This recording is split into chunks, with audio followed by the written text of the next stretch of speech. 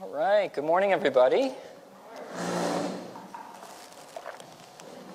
So last week, I said that we were in between sermon series, and I realized this week that I lied, because I didn't realize it, but we were starting a new series last week on the parables. I had been planning on something else, and I decided we're going to postpone that other series and just focus on the parables in Luke for a while, because you can't go wrong with looking at Jesus' teaching. So that's the plan for the rest of the fall. So if you have your Bibles, turn to Luke chapter 10. Last week we were in Luke chapter 8. We're moving ahead 2 chapters. And we're going to be starting in verse 25. And as Leah said earlier, we're going to be looking at the parable of the Good Samaritan, which, you know, if the parables were a greatest hits album, this one would definitely be on there. This has been the topic of many sermons, I'm sure. And the title of Good Samaritan has really worked its way into the popular culture, right? People who have never even read the Bible or been to a church know of a Good Samaritan, right? And usually it's the term that we use to describe somebody who does a good deed for a stranger, right? So if you're broken down on the side of the road and someone comes and they help you fix your car, you might call that person a Good Samaritan. Or if somebody finds your wallet at the gas station and they return it to you and everything is intact just as you left it, then they are a Good Samaritan.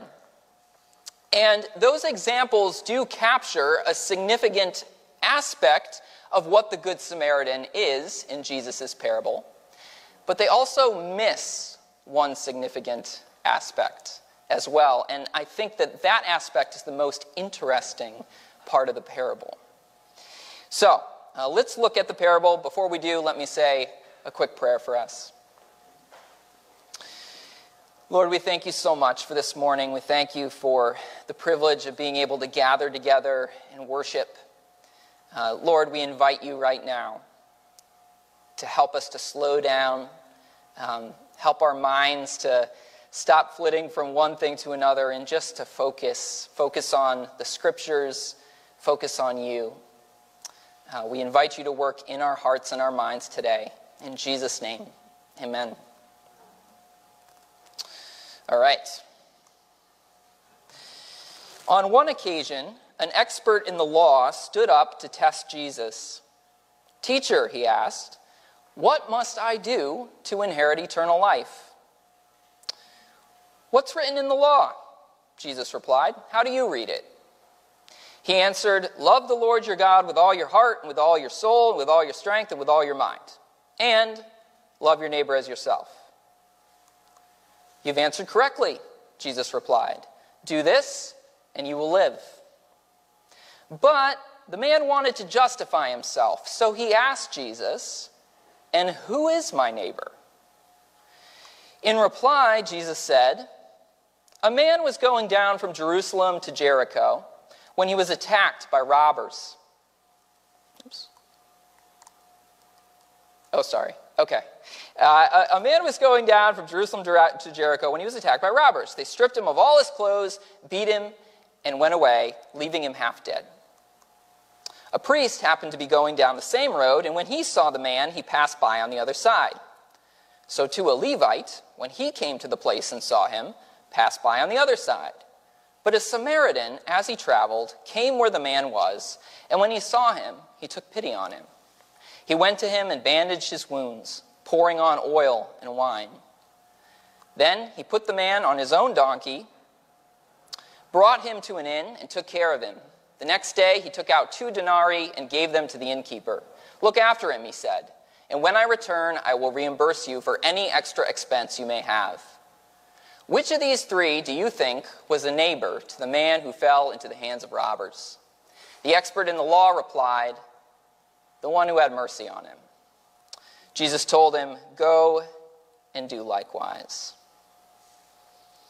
All right, in order to really understand the significance of this parable, we have to remember that it is an answer to a question, right? Let's go back to the top. An expert in the law asked Jesus, "What must I do to inherit eternal life? How do I get it?" And Jesus says, "Well, what do you think?" And he answers, basically, love God and love your neighbor. And Jesus affirms that answer, right? He says, yep, that is the best way to summarize the law. That is the path to life now and forever. Love God and love your neighbor. Amen. And then verse 29, the man asks, "But who is my neighbor?" And we're told the reason he asked this question is because he wants to justify himself, right? Meaning, he wants to be sure that he is doing what is necessary to gain eternal life. He wants confidence that he is meeting that standard of loving God and loving neighbor sufficiently. And so he asks, "Who is my neighbor?" And I would say that if we wanted to translate what "who is my neighbor" actually means, it means, who am I allowed to hate? Right? Anyone who's told the way that you attain eternal life is by loving God and loving neighbor, and then says, "Who's my neighbor?" is looking for a loophole. And the parable is Jesus' answer to that question, who is my neighbor? Who am I allowed to hate? And the key to understanding Jesus' answer is to know something about the historical context. And that is that Jews and Samaritans hated each other. They really hated each other. We don't have time to get into all the reasons why, but basically, Samaritans claimed to be the true Jews. The Jews worshipped in Jerusalem, but the Samaritans said, no, the place where the real temple is on Mount Gerizim. And to give you an idea of how ugly things had gotten between the Jews and the Samaritans, 128 years before Christ, the Jews went and they destroyed the Samaritans' temple on Mount Gerizim. And even more recently, so during Christ's earthly lifetime, it was in 6 AD, some Samaritans snuck into the Jewish temple in Jerusalem on Passover, one of the holiest days of the year, and they desecrated it with human bones. Which is just, basically it's a way of mocking the sacred, right? So that should give you an idea of how ugly things were between them. And things had really heated up between them around the time that Jesus was doing his earthly ministry. The Jewish historian Josephus, recognizes that there were numerous times that the tension had escalated to violence between the two of them. And the Jewish and Samaritan religious leaders at the time had the same advice. They said, don't associate with the other. Okay? Stay away from them. Don't talk to them. In other words, they're not your neighbor. And so when this guy asks, "Who is my neighbor?" he's hoping that part of the loophole is the Samaritans are not your neighbor. Right? He's hoping that Jesus is going to answer the way that most religious leaders would answer, which is to say something like, well, your neighbor is your fellow Israelite who recognizes that the appropriate place to worship is in Jerusalem, who is a true descendant of Abraham. That is your neighbor. That's who you have to do good to in order to inherit eternal life. The one who has the same political, ethnic, and religious identity as you. That's your neighbor. But instead, Jesus tells a story about a good Samaritan. That's provocative. That's disturbing. He tells a story about a Samaritan who comes across a Jewish man beaten nearly to death and then treats that man like a neighbor. The priest in the story doesn't treat him like a neighbor, right? The Levite, also a Jew, does not treat him like a neighbor, but the Samaritan does.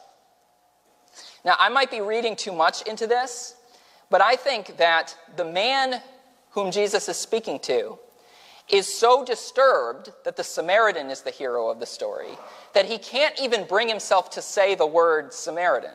Right? Did you notice that? At the end, Jesus says, which of these three was a neighbor to the man who fell into the hands of robbers? And the answer he gives is, the one who had mercy on him.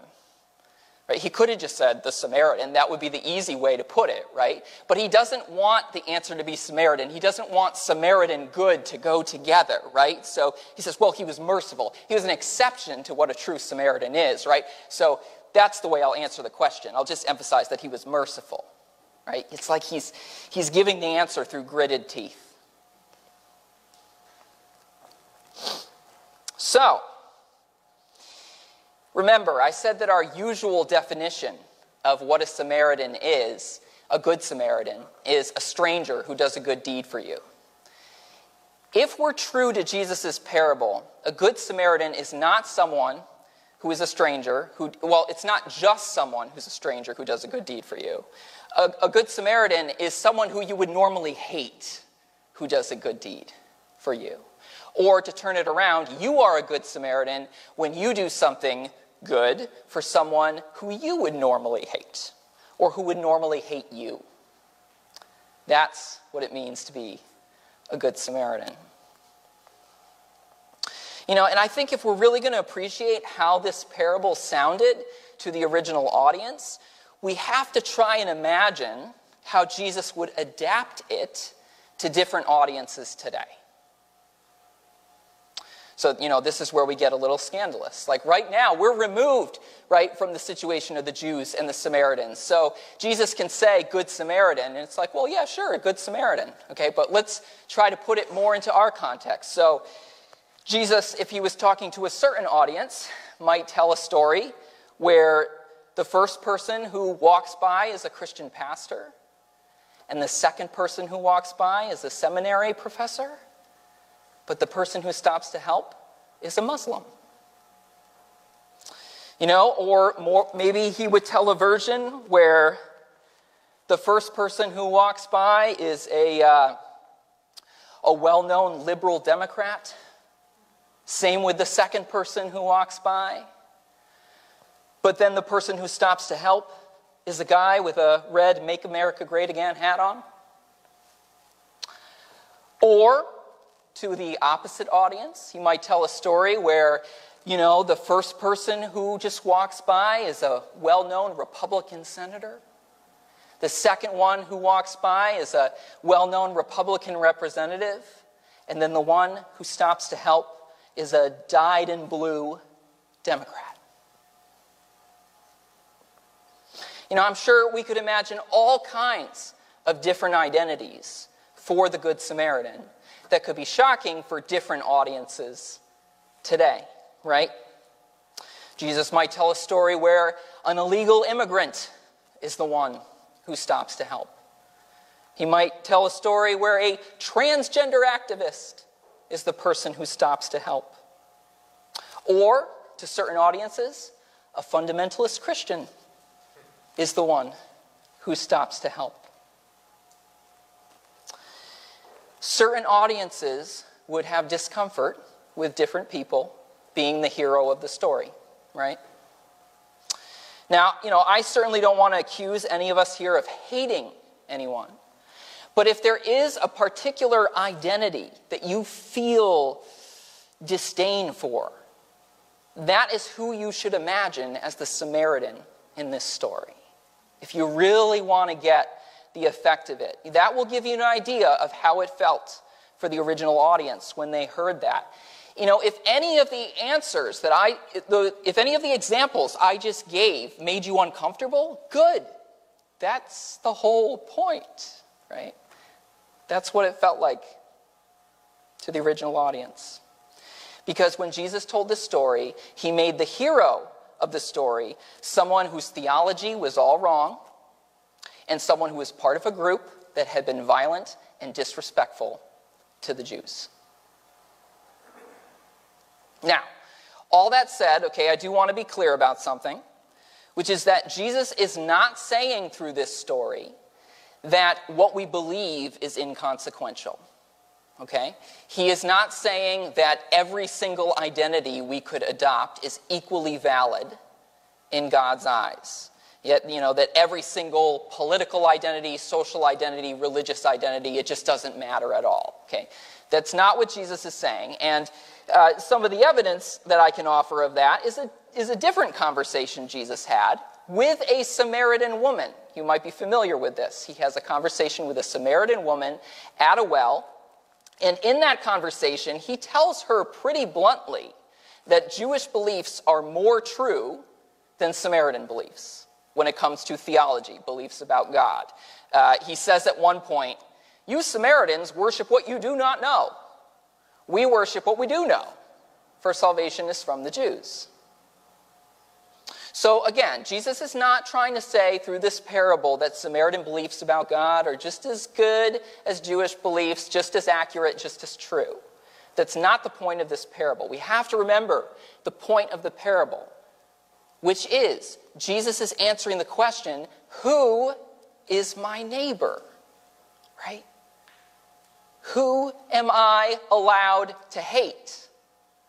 That's the question he's answering. And Jesus answers by telling this story, a story where a Samaritan, a hated person, is the good guy. So if that's Jesus' answer to the question, who am I allowed to hate? Well, clearly not Samaritans, right? And it would be hard to find a people that Jews hated more than Samaritans. So Jesus is saying you have a responsibility to love all people. Who are you allowed to hate? You're not. That's Jesus' answer to the question. Now, you might object. I could understand this objection. You might say, well, the Samaritan in the story was a really nice Samaritan, right? He was compassionate, so he should be treated as a neighbor. But that doesn't mean everyone should be treated that way. And I would say, well, hold on. Remember, after Jesus tells this story, he basically asks, who was the good guy in this story? And the answer is the Samaritan, right? And Jesus then says, go and do likewise. Be like that guy. The Samaritan did not show compassion to the man on the side of the road because the man on the side of the road had already showed compassion to him. Right? He knew that man was Jewish. That's part of the whole point of the story, that the Samaritan man helps the Jewish man. He knew that there was bad blood between them. He knew there was animosity, and yet, even though an act of compassion had not been done to him first, he did that. And Jesus says, go and do likewise. Be like that guy. Treat the person outside of your group as your neighbor. So who is my neighbor? Everyone. Who am I allowed to hate? You're not. That's the point of the Good Samaritan. So what we need to take from this is that our compassion should never be limited to the people we agree with. Our compassion should never be limited to the people who are the same ethnicity as we are. Never be limited to the people who are citizens of the same country as we are, or even who hold the same faith as we do. Our compassion for people is supposed to extend beyond all of those categories.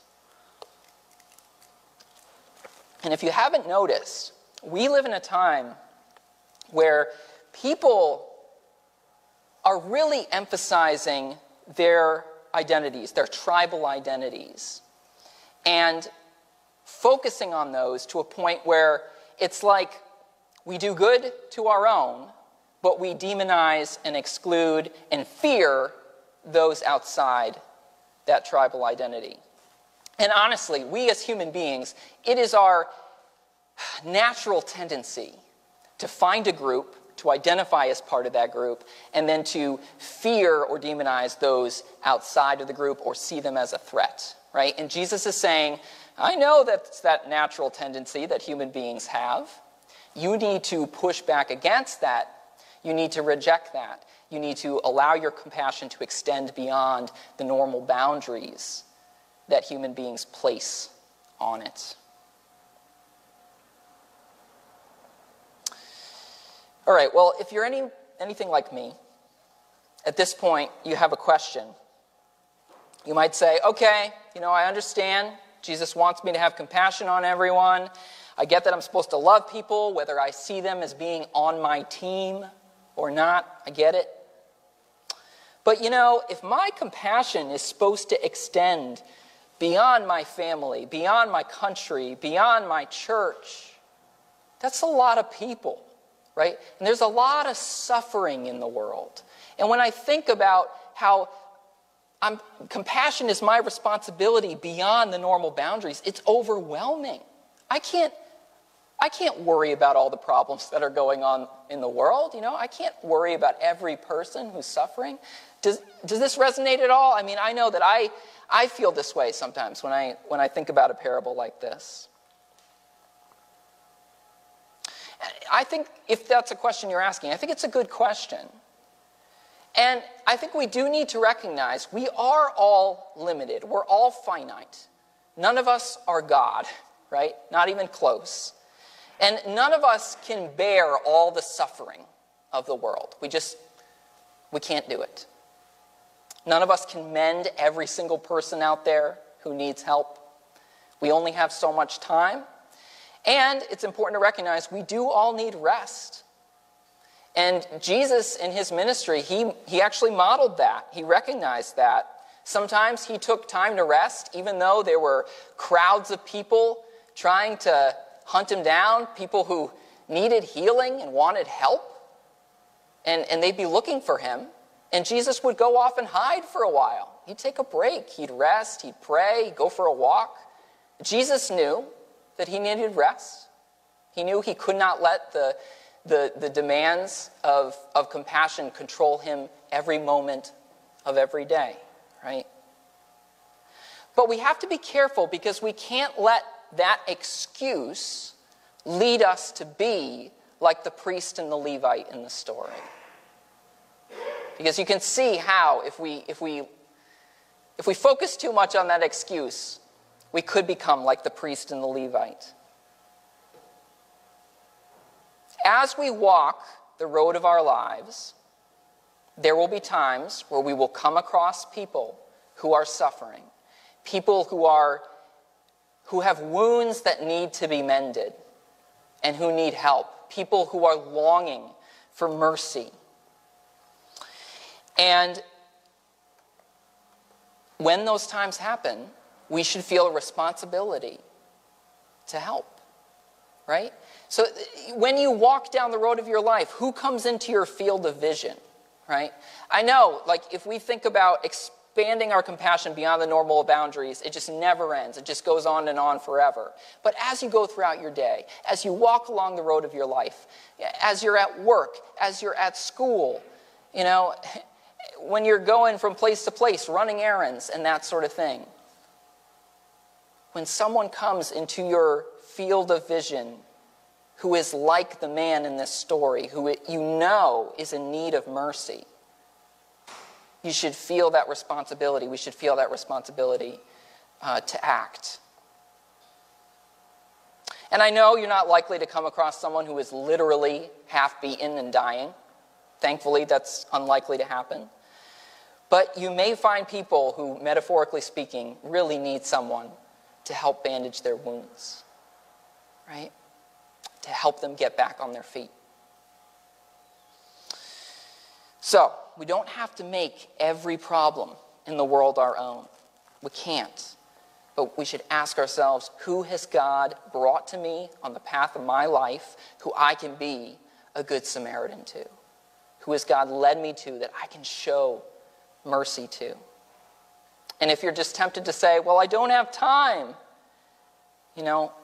yes, you have to have healthy boundaries in your life. That is true.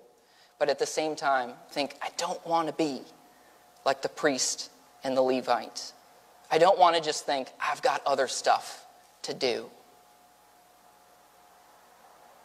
So, in a moment, the band is going to come up, play a reflection song. And during that time, my challenge to us is to just kind of take mental stock of the people that you are around on a fairly regular basis And ask yourself, Lord, is there one person from work, from school, whatever, who I know needs mercy, needs some mercy? One person.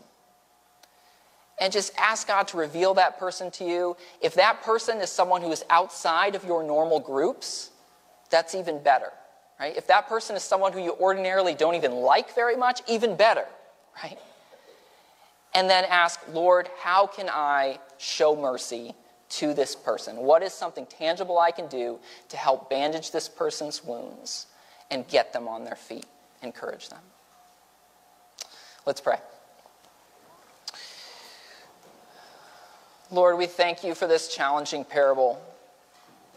And I pray that we would take it seriously. It's hard. It's hard to take it seriously. But you did say, go and do likewise. And Lord, right now, as we process, Father, we just invite you to bring the right person to mind.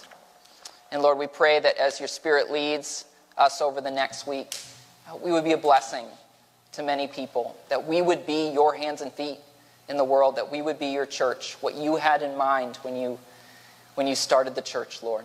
Help us to be that. In Jesus' name, amen.